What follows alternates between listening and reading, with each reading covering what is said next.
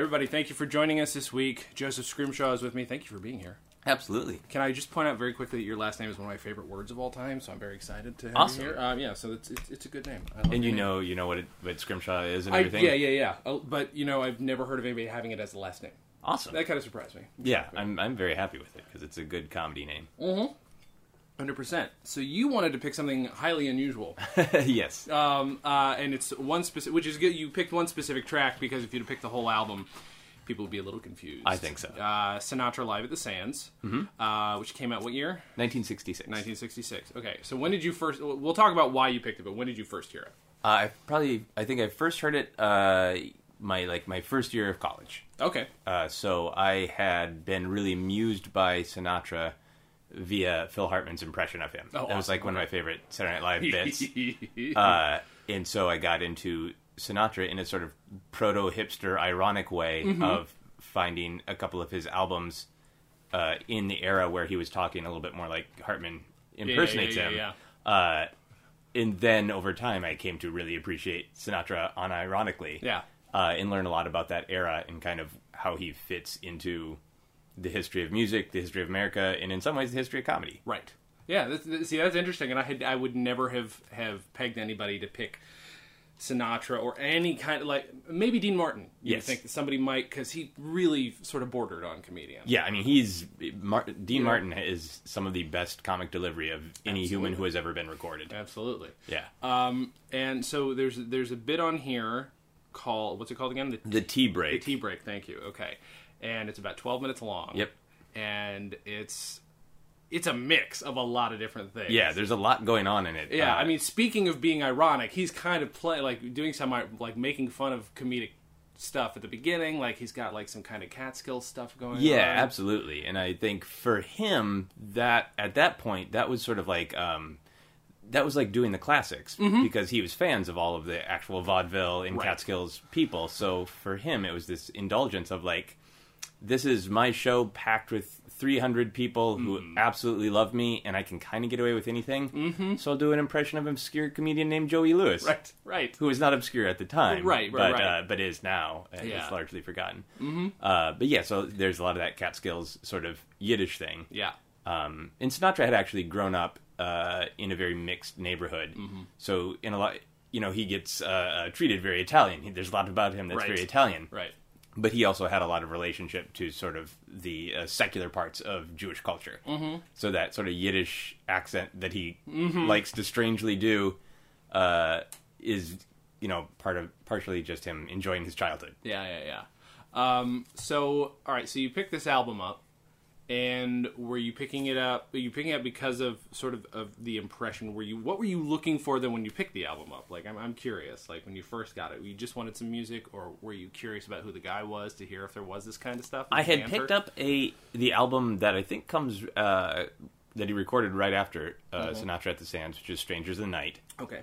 Which is a really weird album because it has the very odd Strangers in the Night song on it, which was very different than what he was doing at the time, but was a big hit and had the doobie doobie doo at the end, which is just that phrase of that sort of bad scatting of scatting should be soft and light, and Sinatra comes at it with a hammer, and doobie doobie, and that is the heart of what Hartman's impression was. So I bought that just because I had been getting into vinyl, and I thought, this will be fun. I bought In Utero and Strangers in the Night Amazing. At the same time on vinyl. And that album that is the title track, which is Sinatra kind of trying to be hip with the kids. And then the rest of the album is just as I kept listening to it, it's this is actually good music. I like this. Yeah. And so by the time I picked up Sinatra at the Sands, I thought I might like the music, but I'm mostly getting it because my friends told me he has this 12-minute monologue. Yeah. And, at the time I enjoyed it on sort of a meta level, and then over time I got to understand what are some of these references he's making that I have no idea what they are, and now I kind of appreciate it from both perspectives. That's kind of awesome, because a lot of the digging when it comes to comedy tends to be, maybe who wrote the liner notes on the back of the album or something, or who mentions them in another. But here it's specifically this one guy who's not a comedian, specifically talking about comedians he knew, or was familiar with. Were you so at the time? Were you a comic? already? Yeah, I was just starting to do sketch comedy. Okay. So I was also not coming at it as a huge lover of stand-up. I had seen... I was living in Minneapolis at the time, and I had seen a couple of really bad Seinfeld impressions. And it really soured me on stand-up. And I was getting a liberal arts degree, and also just kind of that stand-up didn't have as much sort of structure to it. I kind of had a stick in my ass about stand-up at the time. Okay. So I also credit the Sinatra at the Sands to listening to how fun it is to just be yourself and just talk about yourself in front of an audience and get that much humor out of it. Because I was doing sketch comedy, but I was getting a little frustrated of always kind of having the fourth wall totally up. For sure. And always being someone else instead of just talking to an audience. So that was another thing that I sort of gravitated to about that track and why I was fascinated with it. Mm-hmm. Yeah, it's interesting because had nothing to lose. He's Frank Sinatra. Yeah. So he can do what he wants.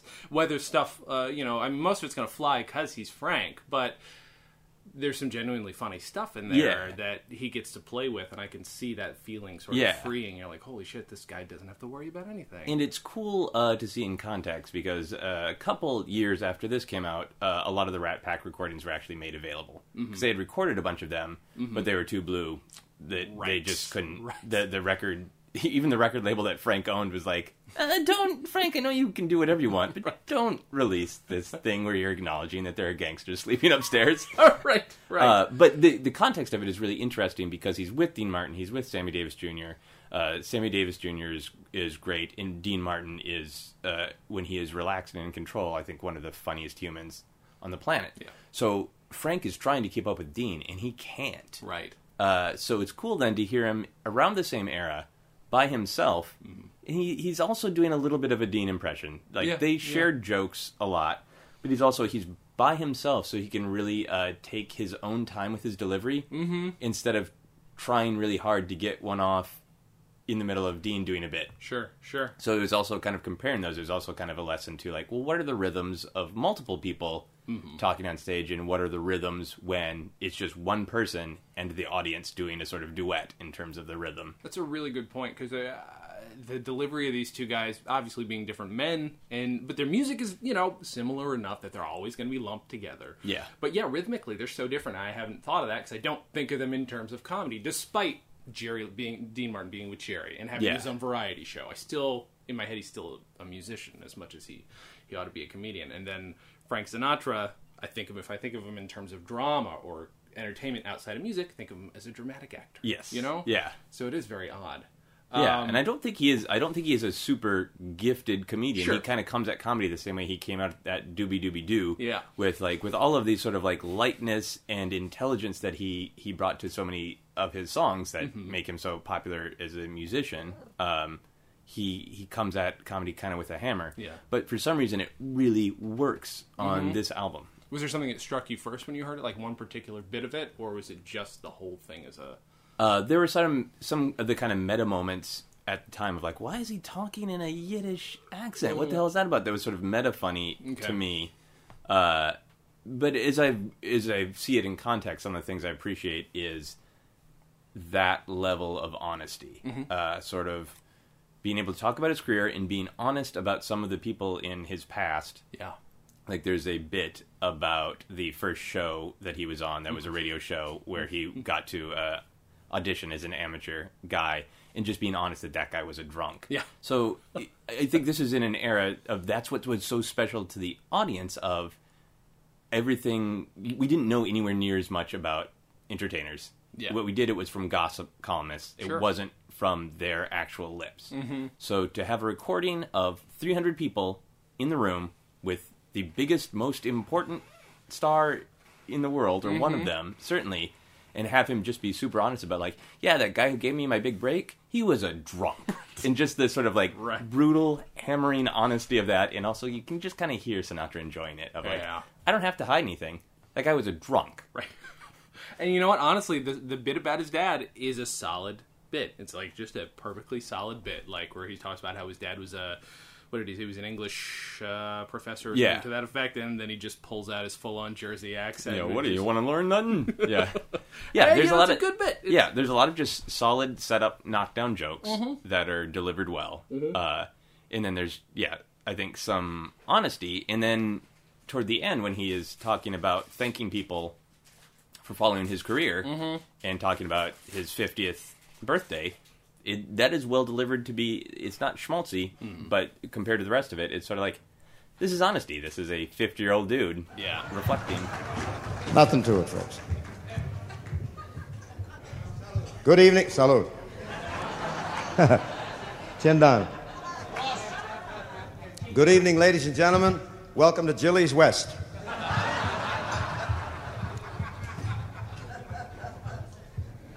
Where the elite meet to eat. And if I rhyme that, this will be a barn in the morning. I hope that you're having an enjoyable stay here in Las Vegas, and also hope that you have been fortunate. I do wish that for you. I can't say the same for Mr. Basie and myself, because we run into a streak of bad luck. Sunday, we went up to the Grand Canyon, and it was closed.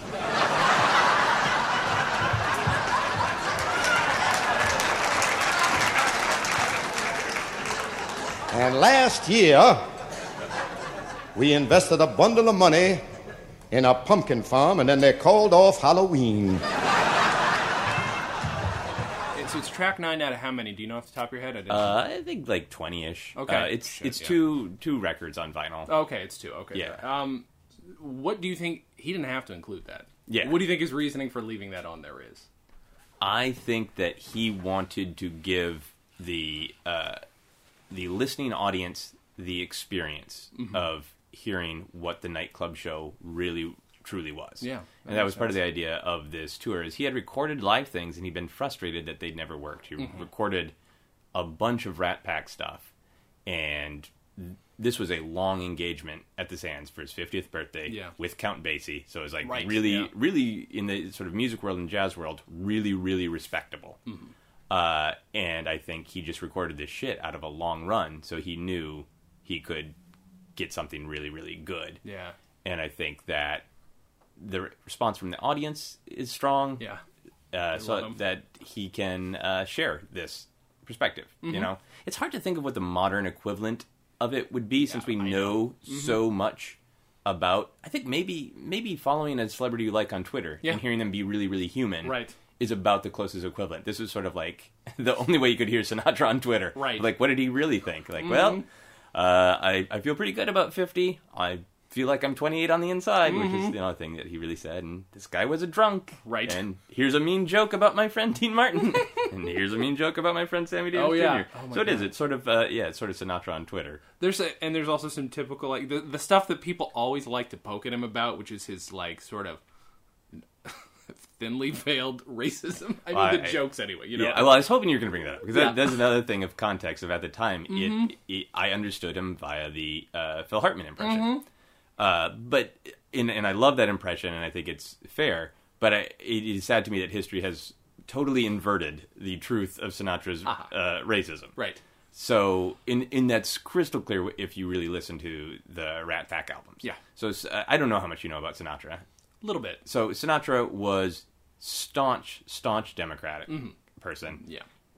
Fought tooth and nail for equality and for rights. Sammy Davis Jr. would not have a career if he hadn't met Frank, and Frank gave him his career because he thought he was really talented. Right. Frank fought with nightclubs that would not allow black entertainers to perform.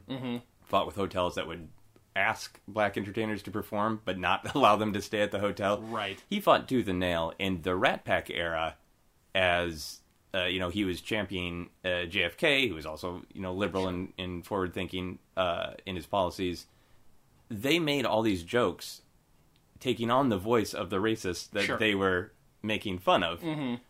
But as sort of, I think, baby boomers were tuning into Sinatra, they didn't have any of that context of course we know he's a Democrat. He's been annoying the shit out of us for years with all of his Democratic nonsense. That's funny. And now we're hearing him make these ironic jokes. Yeah. And I think baby boomers, and certainly Gen X, and certainly millennials, all just hear, hey, something about Jews. Right. Like, sure. Oh, what a jerk. And my assumption's always been, because I've seen What's the bit? I can't remember where it was from, but the bit about Sammy Davis Jr.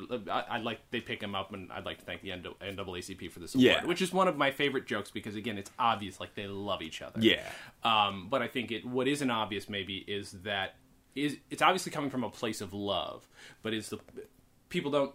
There's this sort of thing, and I think maybe this is where the disconnect comes from. Where is this coming from a place of love because he loves Sammy Davis Jr. or because, as you point out now and make a very good point, it's generally just an open-mindedness and a liberal brain. You know what I mean? So it's hard. This is totally like if there was a television special with like Patton Oswalt and like Chelsea Peretti and like people like are liberal, and just for fun, they say what Fox News says. Of course. And when you hear it coming out of their mouth, it sounds like, how stupid are these fuckers at Fox News? Sure. That is 100% what it was. And if you listen to the Rat Pack recordings, you can...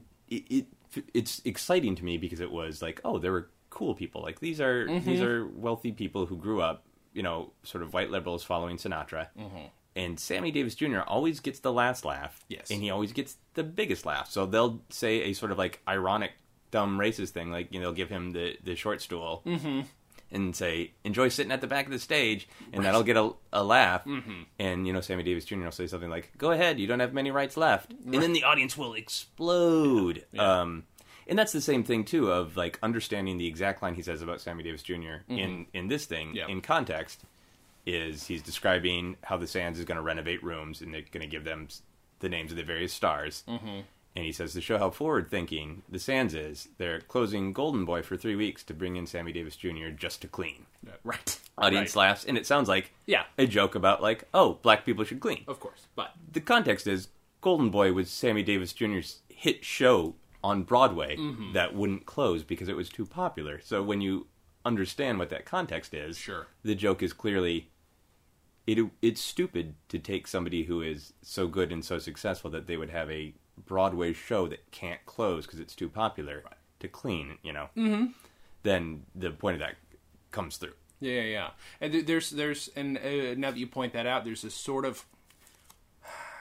odd freedom to the things he's allowed to say and talk about, context, or without the context, obviously, like you say, it works way better with the context. Yes. But there are things where he gets to, that's kind of, let's see, I'm just trying to think. For lack of I'm trying to think of how to describe it, but comedians had an act. Whereas if he wanted to be a little political, I feel like he didn't have to veil it as much, and he had a little more freedom to be, if he was going to be funny in his 12 minutes, he got to poke fun. He got to genuinely actually say something in those 12 minutes. Whereas a lot of comedians at the time, they had their act. They weren't going to risk it.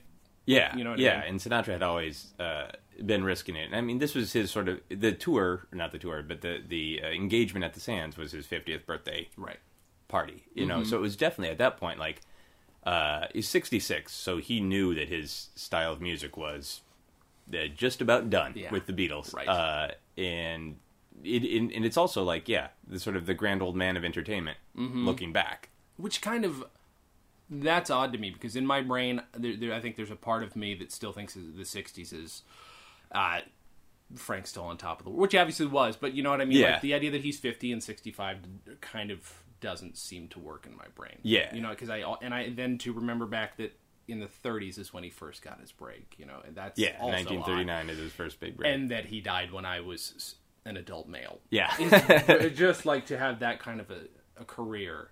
And I do want. I mean, everybody knows that Frank Sinatra famously wanted to be an actor, and obviously famously succeeded as an actor, or at least did a lot of great work, or was in a lot of great things. But they don't think of him necessarily. Again, they think of Dean Martin first, as the comedian in the group. And I think it's true. And I think like this, when I was going through sort of for trying to come up with some like weird picks because you've done a lot of the classics that I liked. I considered doing like an old Martin and Lewis radio show that I had on vinyl. So I like Dean Martin and Jerry Lewis and find them fascinating too. And I don't think, like I said, I don't think Sinatra was a great comedian, but there's something about that that's cool to me of like, well, here's like 12 minutes on this one weird album where he's doing comedy really, really well. Yeah. Is there any other examples you've heard since of other, maybe even more of him, but of other acts at the time or other musicians that take a break or whatever and they just suddenly have a moment that's I think comedy is just so much about context, and I think that whenever you hear something mildly funny from someone you do not expect to be funny, it becomes so much better, and especially if it's something human and relatable that, you know, and I hadn't thought about it before I came here, but like the sort of the Twitter thing. Like, I think that is a good analogy for, like, I like finding surprise comedy from people who aren't necessarily comedians, but are just being honest. Okay, that makes sense. Who don't necessarily have, like, the absolute trained comedy chops of, like, a Paul F. Tompkins, who's been doing it forever and is, you know, but just kind of fall into accidental comedy because of the context of who they are and when and where they're saying it. That makes sense, and that's different, too, than the sort of... People like to give Justin Timberlake a lot of shit for people thinking he's super funny when it's, again, it's because he's a great musician and people don't expect him to be funny at all. He can be a little funny, and it seems like he's amazing. But what you're talking about, like you said, is the honesty thing, and that's an interesting perspective people don't talk about. Yeah, look, one tweet that just really, really killed me, and I follow a bunch of hilarious people who are working at being funny.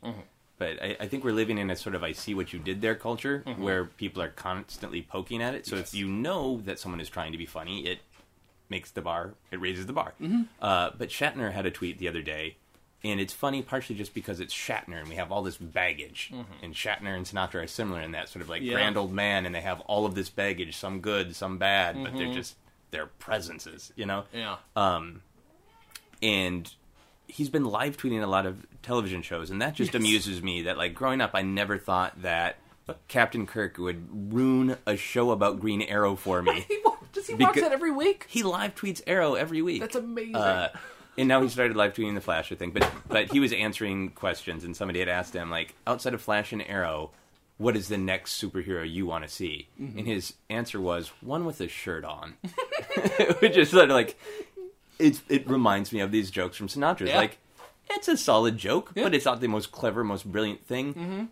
But who it's coming from and the context in which it's shared gives it that surprise and that pop that makes it really funny. And I don't laugh out loud at Twitter that much. Sure. And I laughed out loud for a long time at I want to see a superhero with a shirt on. They've developed, I understand, some marvelous decor in the suites up there, and now Jack tells me they're going to have plaques put on some of the doors. For instance, the Danny Thomas suite, just to kind of glamorize it a little bit, Red Skelton suite. And the one for Dean, he decorated himself. It's just gutter to gutter. There's no furniture in it. Just straight across the room. He likes it that way, folks. You see, Mr. Martin falls in the street a lot. You're not too sure, so don't get mixed up in it, folks.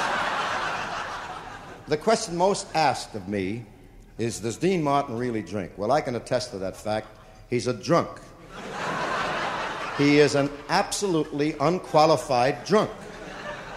And if we ever develop an Olympic drinking team, he's going to be the coach.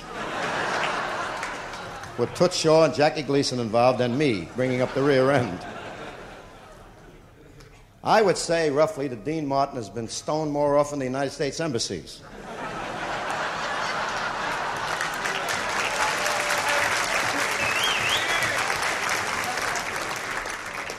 I'm not too sure whether you applauded for Dean or we should stone some more embassies. I don't know about this group here, you know. You also just imagine, you know, Shatner just sitting there watching TV and, like, yelling at Arrow, like, come on, put a shirt on. And it does then, of course, beg the question, what the hell would have Sinatra been like if he decided to take the time to do Twitter? Not that the man ever seemed to have a minute to himself. I have to assume that was a guy who just didn't do anything he didn't want to do. Yeah. I think he would have been. I mean, he is also sort of uncredited for some of the breaking down of what of how we relate to stars. So he had his first big bout of fame with Capitol Records and being in musicals in the 40s. And then part of the reason that his career fell apart was music stuff. But also, he was having this affair with Ava Gardner and got divorced. And you didn't get divorced. And people tried to, like, contain that he was going out with lots of starlets, which everyone was at that time. I mean, Jerry Lewis was having lots of sex with incredibly beautiful, successful women. That shouldn't have happened by any normal human standards. Right. But and that the sort of the image that Sinatra came to inhabit of the hard drinking guy who has a lot of lovers in his life, but only one that he truly loves, and he's kind of heartbroken, and all of the things that sort of we associate that sort of construction of personality that is based in truth. So he totally crashed and burned, and everybody thought he was just done. And he had some musical success. He had the big comeback in From Here to Eternity, the film. But marketing-wise, he kind of went to his people and just said, let's own it. Yeah. And that was unheard of. Right. So then, in the Capitol era, he started having, in the 50s, he started appearing on the albums with a shot of whiskey. Or, owning that. So I feel like if he was around in the era of Twitter, he probably would have been one of the first out there. That's true. To be people would be tweeting back at him like, "Will you shut up about Franklin Delano Roosevelt? We know your politics. Just sing your songs." That's a really good point. And I feel like if it wasn't for exactly what you're talking about, this kind of heavy PR shift, there wouldn't be those people like yourself at the time discovering the Rat Pack who weren't aware of these guys as like that was it. That's a thing. That's what people really like to latch onto. Sometimes for the wrong reasons. Yeah. Same reason people love Scarface, for the wrong reasons, or Wall Street for the wrong fucking reasons. Sometimes they latch onto Rat Pack for that image without delving deep into it. But it seems like, you had that surface interpretation of it, and then all of a sudden you get into this 12 minutes, and you got an even deeper understanding of who the guy is. Yeah, and he's certainly like many people who are big complex characters. He obviously did plenty of questionable shit, sure. and some of the jokes do, even with the context, come off as racist. But I feel like he was more important and more sort of in line with a lot of our current liberal thought and my liberal thoughts and liberal opinions, and it's a bummer to me that gets lost. Because he did a lot of really, really cool things and a lot of dangerous things. Like, he took actual risks with his career, which is why I think, thinking of him on Twitter would be fascinating. And, it actually kind of, it brings to mind a comedian who I think is given, he's not personally given a lot of shit, but his own, Jack Benny's radio show for having Rochester on that show. That's a super upsetting portrayal. Rochester's a very upsetting portrayal. Yes. However, if you know how much Jack Benny fought to have that guy on the show and to keep him around and give him a career, you kind of think, well, you know what? We can sacrifice some sensitive portrayal for the fact that he's actually kind of a champion for at least a little sliver of civil rights. Yeah. And people do forget that. And it's important to understand that somebody like this who can... I think people perceive Sinatra as a thug, and then that becomes a problem. It becomes a real problem because of his, we'll just say, supposed ties to the mafia, et cetera, et cetera, et cetera. Well, they're not supposed. No, but the other context of that is you didn't work in entertainment without meeting those people. There are great stories about Jerry Lewis's relationship with the mafia.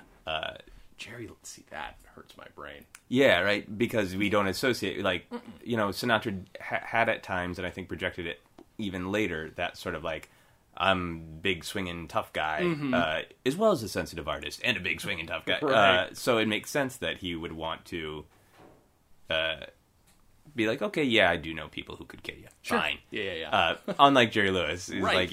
A screaming idiot. But there's a great Jerry Lewis story where, the early club shows of Martin and Lewis were just insane, and that's why they're popular. They just literally broke shit, which is, obviously anybody listening to this is a fan of comedy. Comedy is about breaking things, setting something up and breaking it, and Jerry Lewis is just like, well, I think the logical extension of that is to just literally grab a plate from a waiter and smash it.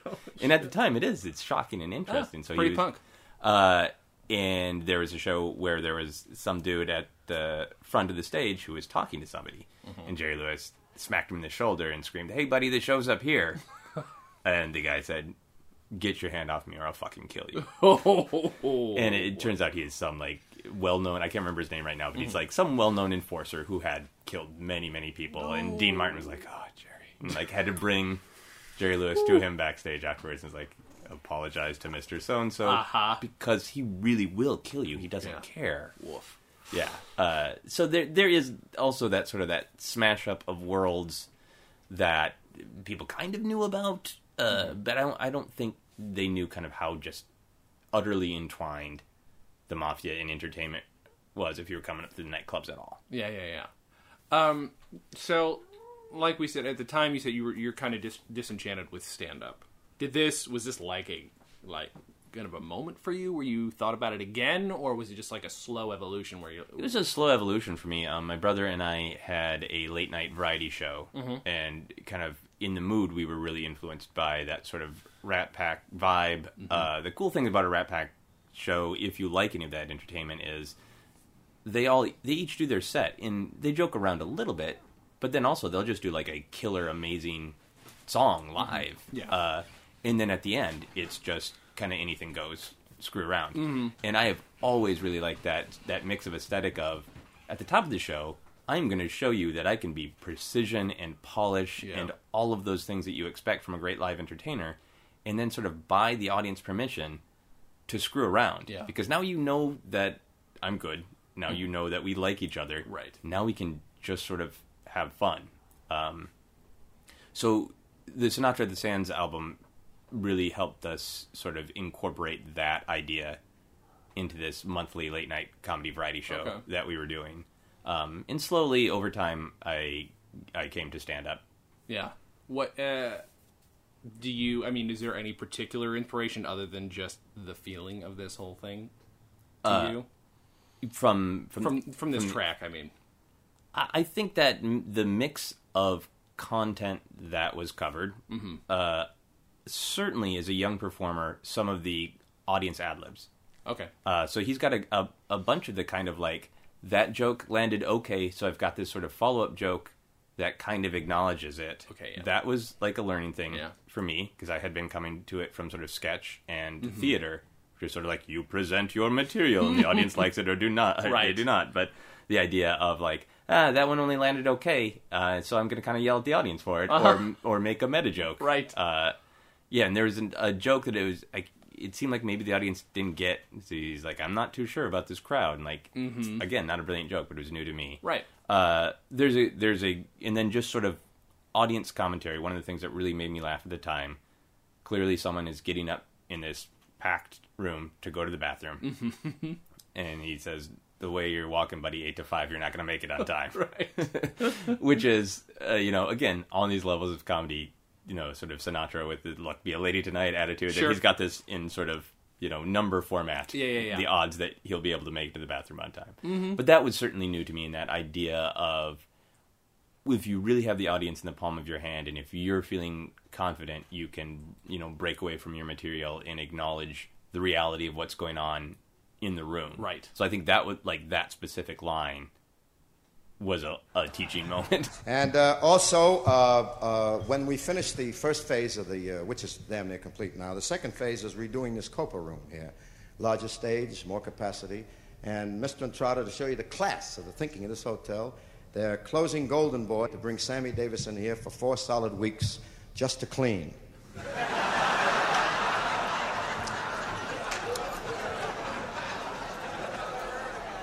I saw Sammy's first television show.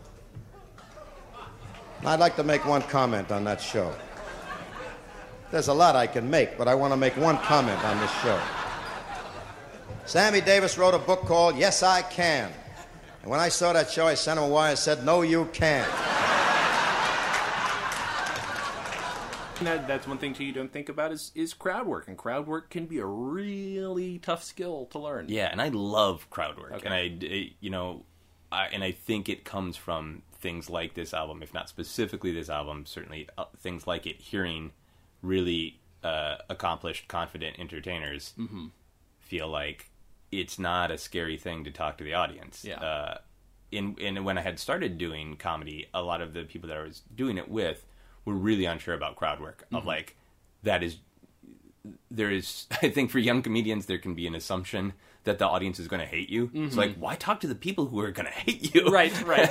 And for me, I love crowd work because it strips away any of that sort of "I see what you did there" attitude, because everything is now, for sure.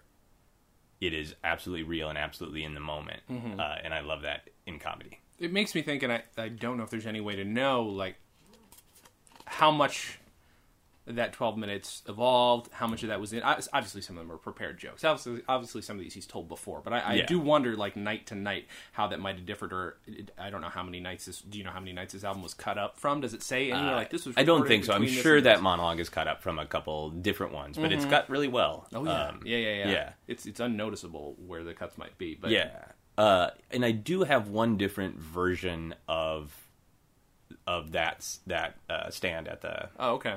At the Sands, and I only listened to it once because I knew this one so well. It was a little like Uncanny Valley to listen to the other version that had some like slightly different jokes, and some slightly different laughs, and a couple jokes that didn't quite go well. And I should now that I'm doing this, I should go back and listen to it. But at the time, it was just sort of like it was a little too creepy, right? Yeah, no, that makes sense to know it so well and then hear this slightly different version. So what that's interesting, too, is you were talking about, you picked up some Sinatra, but you specifically picked this up because somebody told you that this bit was on here? Yeah. And what was their interest in it? Were they a comedian, and was it just like, you should hear this because it's super funny? No, absolutely proto-hipster. Okay. I'm riding the fence of, I kind of like Sinatra's music, but it's also sort of like, I like it because it's stupid, but it's cool too. Like, and it's sort of like that unwillingness to decide which is it. Do you actually like it, right, or do you like it ironically because you feel it is stupid? And there's a person like that who recommended it. Yeah. And I should say the part of another thing that I came to it is I like making jokes about booze. I'm not a super booze hound in reality. I have been at different points in my life, but not now. But I like that reality too. So the tea break, the reason it's called the tea break is he had this bit where he actually did have a teacup and saucer that was full of Jack Daniels. So it had that contrast of like elite, proper drinking, right? But slugging bourbon. And as I got more confident as a performer, I really like bringing booze on to the stage. Okay. Because it has a sort of... I think it is still, in this day and age, a way to communicate, like, this is a show, and yes, I will take it seriously, but it's also the point of the show is fun and looseness. Sure. And some people are still uptight about booze on stage, and some people always say, like, well, Dean and Frank never actually had booze. And right. Well, no, those people are full of shit. They had booze. It's interesting, too, because I don't think I've ever had a stand-up come on who's talked about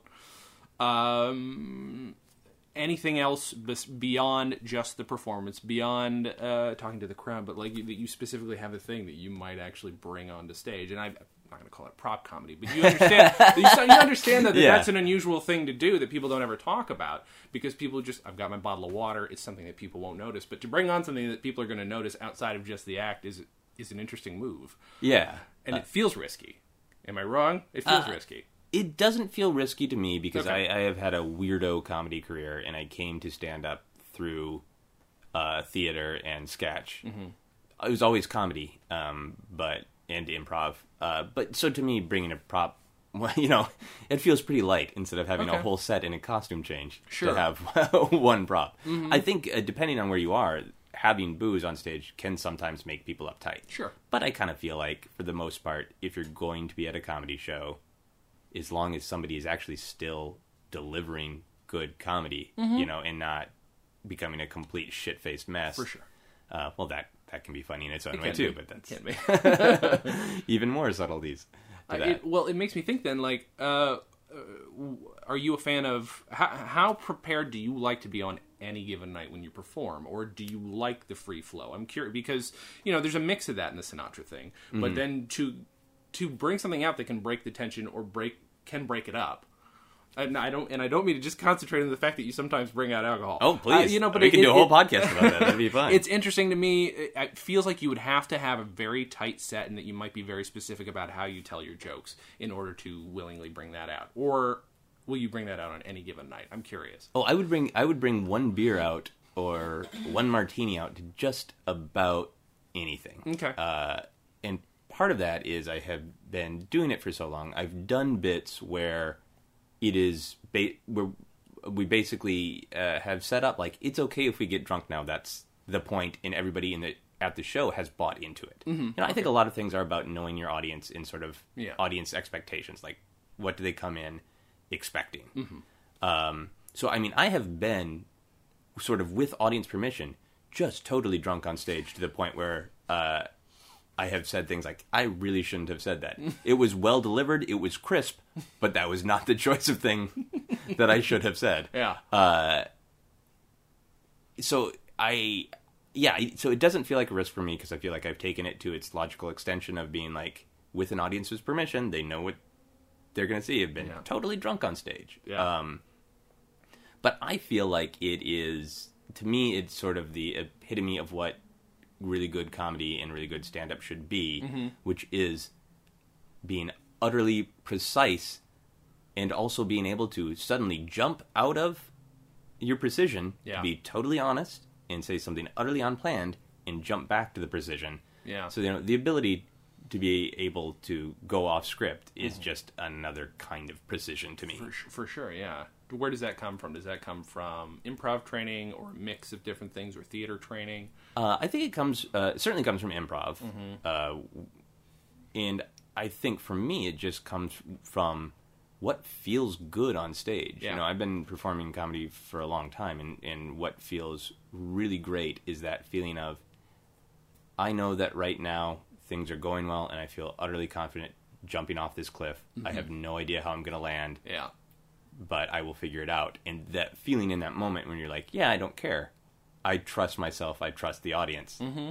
This will go fine. Yeah. Is, that's the most fun you can have on stage for me, that moment.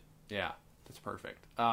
So, all right, well, let's skip back before this album. Did you collect comedy albums? Do you now? What was the first comedy album you ever listened to, if you can recall? Probably one of the first just straight stand-up albums I heard was Eddie Murphy's Delirious. Okay, and there was a lot. Talk about problematic material. Oh boy, yep. But there's a lot of it that is hilarious, and it is hilarious in the context of its time. Yeah. I had Weird Al albums that I really liked. Mm-hmm.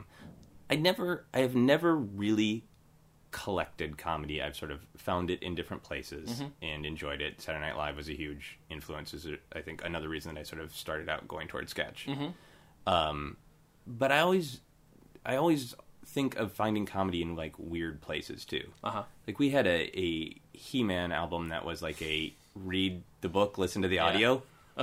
And it was just so bizarrely voice acted that, like, when I think of, like, what were my favorite comedy albums? Like, well, I laughed at Skeletor, probably, the most of any of my albums. I can see that. Yeah. And I'm listening to your podcast a little bit, there are definitely a few spots of, like, sort of really classic comedy that I've missed that I want to go back and really, really listen to. Listen, I'll hold it up till you get back if you want, buddy. I'll kind of linger a little bit. The way you're walking, 8 to 5, you don't get there in time.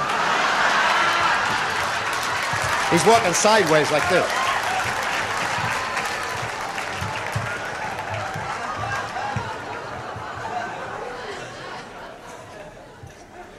Well, that was just a small summation of my career, which is very dull.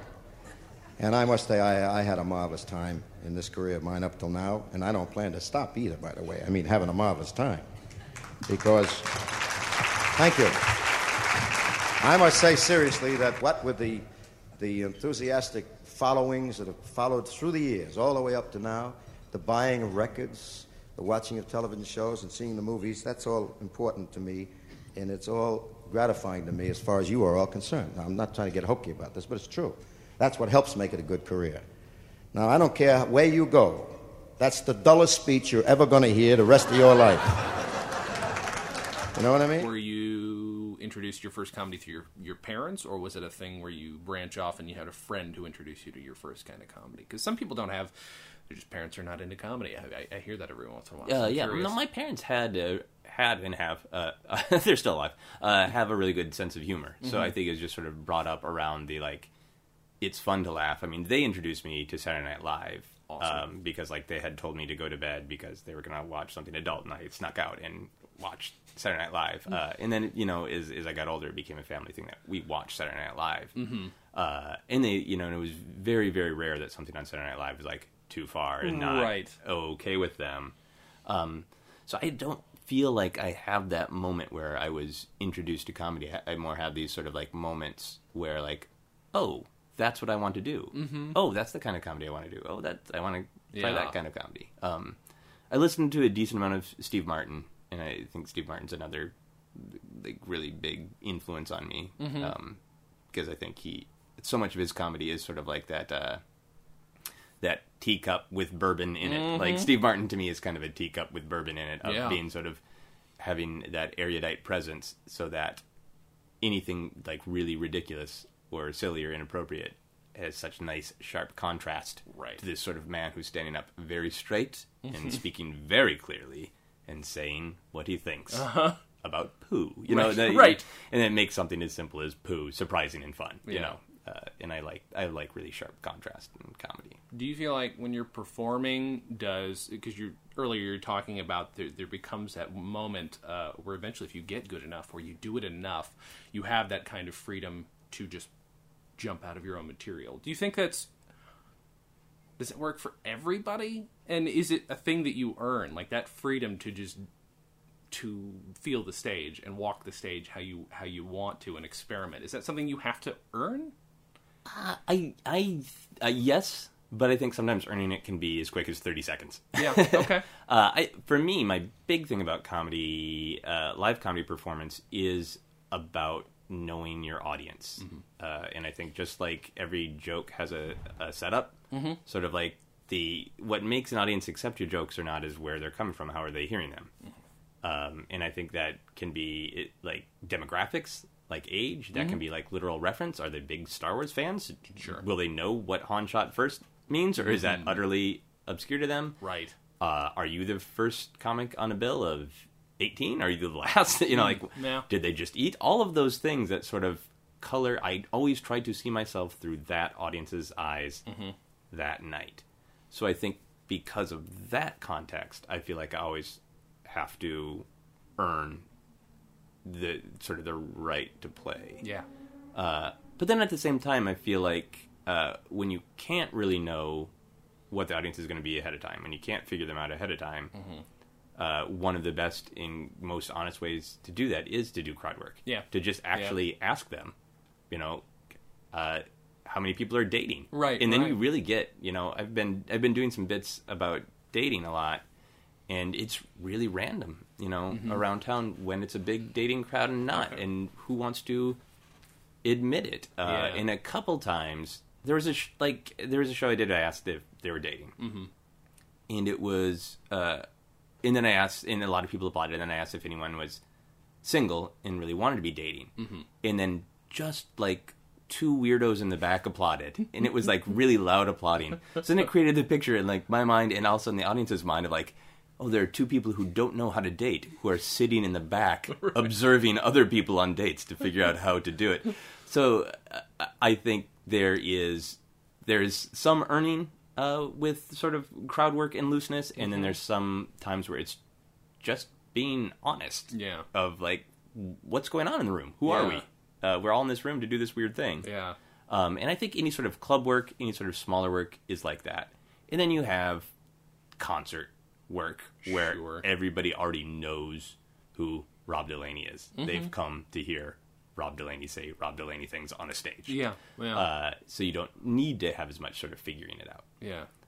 Because you don't think of, I guess I don't think of that as much as a tool as just like an art experiment where you get to play. But I don't think of it as a tool. But now you make a perfect argument that sometimes playing is what gets it going. And that's interesting. I don't think about it that often. Because again, somebody like Frank Sinatra, you have this picture. It's like, well, he's always doing what he wants because he's Frank Sinatra. Yeah. But, it doesn't hurt him to feel the room out. It doesn't hurt him to play with the room. Yeah. Because it might loosen him up. Yeah. Because there are times when people aren't going to be receptive to your music. People aren't going to be singing along. He's not that kind of guy. People have to listen. They're going to be rapt. Yeah. And sometimes I bet it's hard to know if they're enjoying themselves unless they clap at the end of the song. Yeah. Whereas you don't have a song. People are going to be laughing at a setup. People are sometimes going to be laughing at the wrong point of your joke. Yeah. So people are just going to be laughing throughout. Sometimes they're going to be dead silent, which that's why I don't do stand-up. I can't imagine. That scares the shit out of me. That is dead silence is, I think, outside of open mics, is more rare than people think. Yeah. Because I think most comics are getting a little bit more fluid at being in the moment and handling sort of lowered, an audience isn't reacting exactly the way they expect. I think a lot of people are just getting really good at rolling with the punches. Sure. The silent punches. But in terms of that sort of like cockiness and confidence, I think that there's also, I have like an older sense of like showmanship from things like Sinatra's era and Rat Pack and that, where it's still ladies and gentlemen, not you guys. And I think in terms of that confidence, that's there in this tea break monologue. The last two things he says are both giving the power back to the audience. Yeah. Because first he thanks them for seeing all of his movies and records and giving him his career. It's not exactly how he phrases it, but he basically says, you're the ones who make it fun, you're the ones who make it possible. And then he says, and again, this is just a kind of set-up, knockdown joke. Now, I don't care where you go or what you hear, that's the dullest speech you'll ever hear. Like, again, just kind of like easy set-up, knockdown joke. But it's also sort of downplaying, he doesn't have an attitude of like, hi, yes, I'm celebrating my 50th birthday, and I am one of the most powerful and influential human beings on the planet. Yeah. I used my mafia collections to get our president elected before he got shot, and that was me. Thanks. He doesn't have that attitude. He has that sort of like, with your kind permission, ladies and gentlemen, I would like to offer you some humor. Yeah, and that always works. Yeah, there's some deference. Yeah, boy. Let me just make sure real quick. Oh, we're actually doing okay. Oops, sorry. 1 second. I'm going to pause it. Okay, so now that we're towards the end. I like to you've summed it up, but I do like to ask people if they've never heard, if the people out there listening have never heard this album, they're going to be listening to a lot of music, and that's fine. But what's a good reason to pick this album up? Is it worth picking up the album just to hear this 12 minutes? I think if you're a total comedy dork, it is worth picking it up, because I think in that proto-hipster way, it is both genuinely funny, and there's a lot of meta humor from our modern perspective. There's some great music. It's the Count Basie band, arranged and conducted by a young Quincy Jones. The music is good if you like that kind of music at all. It's really good.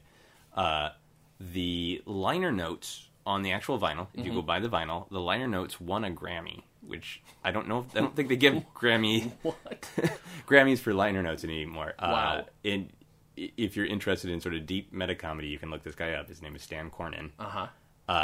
And he wrote basically sort of like long mood pieces on a lot of the later Sinatra and Dean Martin albums on the Reprise record label that Sinatra owned. And there's some really, really funny stuff in there. That's interesting. It talks about it starts off talking about how, Sinatra shouldn't have anything to be nervous about, but he's still peeking out at the audience. And this is a big night for him, and he's been preparing. And one of the ways that, according to the liner notes, he prepares is he lays off cigarettes for a little while. So there's some stuff that's like very, very funny from a modern context. And it's also very tongue-in-cheek for the time, the liner notes. It's supposed to be kind of poking fun at the image. That's so odd. Of Sinatra as entertainment king. And that's one of the things we talk about on this podcast all the time, is sort of the experience of having the thing in your hand. And that's a perfect argument to me. Yeah. Is to have this extra little thing that you wouldn't get if you bought the CD, or especially if you downloaded it on iTunes. Yeah. That's amazing. Well, where can people find you? What should people look out for? This episode's going to come out in 3 or 4 weeks. It's going to be a bit of delay, but okay. Is there anything coming up that people should be aware of? I am, in April, I'm going on a West Coast tour with my friends, the Double Clicks, who are a very popular indie band. Mm-hmm. And so we're doing, it's sort of like Modern Rat Pack. It's a comedy variety show with, they do music, I do some stand-up. At the end of the show, we kind of screw around a little bit and do some improvised stuff. That's amazing. So that will be in mid-April. Mm-hmm. Tickets should be on sale. You can find me on my website at josephscrimshaw.com mm-hmm. and pretty much every social media site. Mm-hmm. But Twitter is my favorite, so you can find me there at Joseph Scrimshaw is my handle. And shows around LA all the time. Awesome. Thank you so much for doing this. Thank you. This is great fun. This is a lot of fun. Guys, please listen to this. I had to listen to it on Spotify, so if you want to just listen to the damn thing, go on Spotify and listen to track 9 on Sinatra at the Sands, because it is fantastic. Well, thank you for being here. Thank you. Thank you guys for listening, and as always, have a good thing.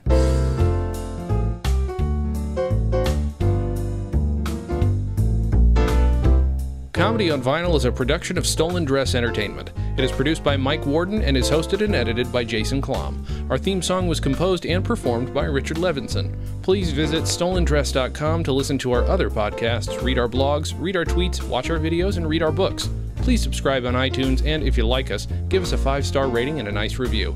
You can find us on Facebook.com/ComedyOnVinyl, Twitter @ComedyOnVinyl, and find everything else at ComedyOnVinyl.com.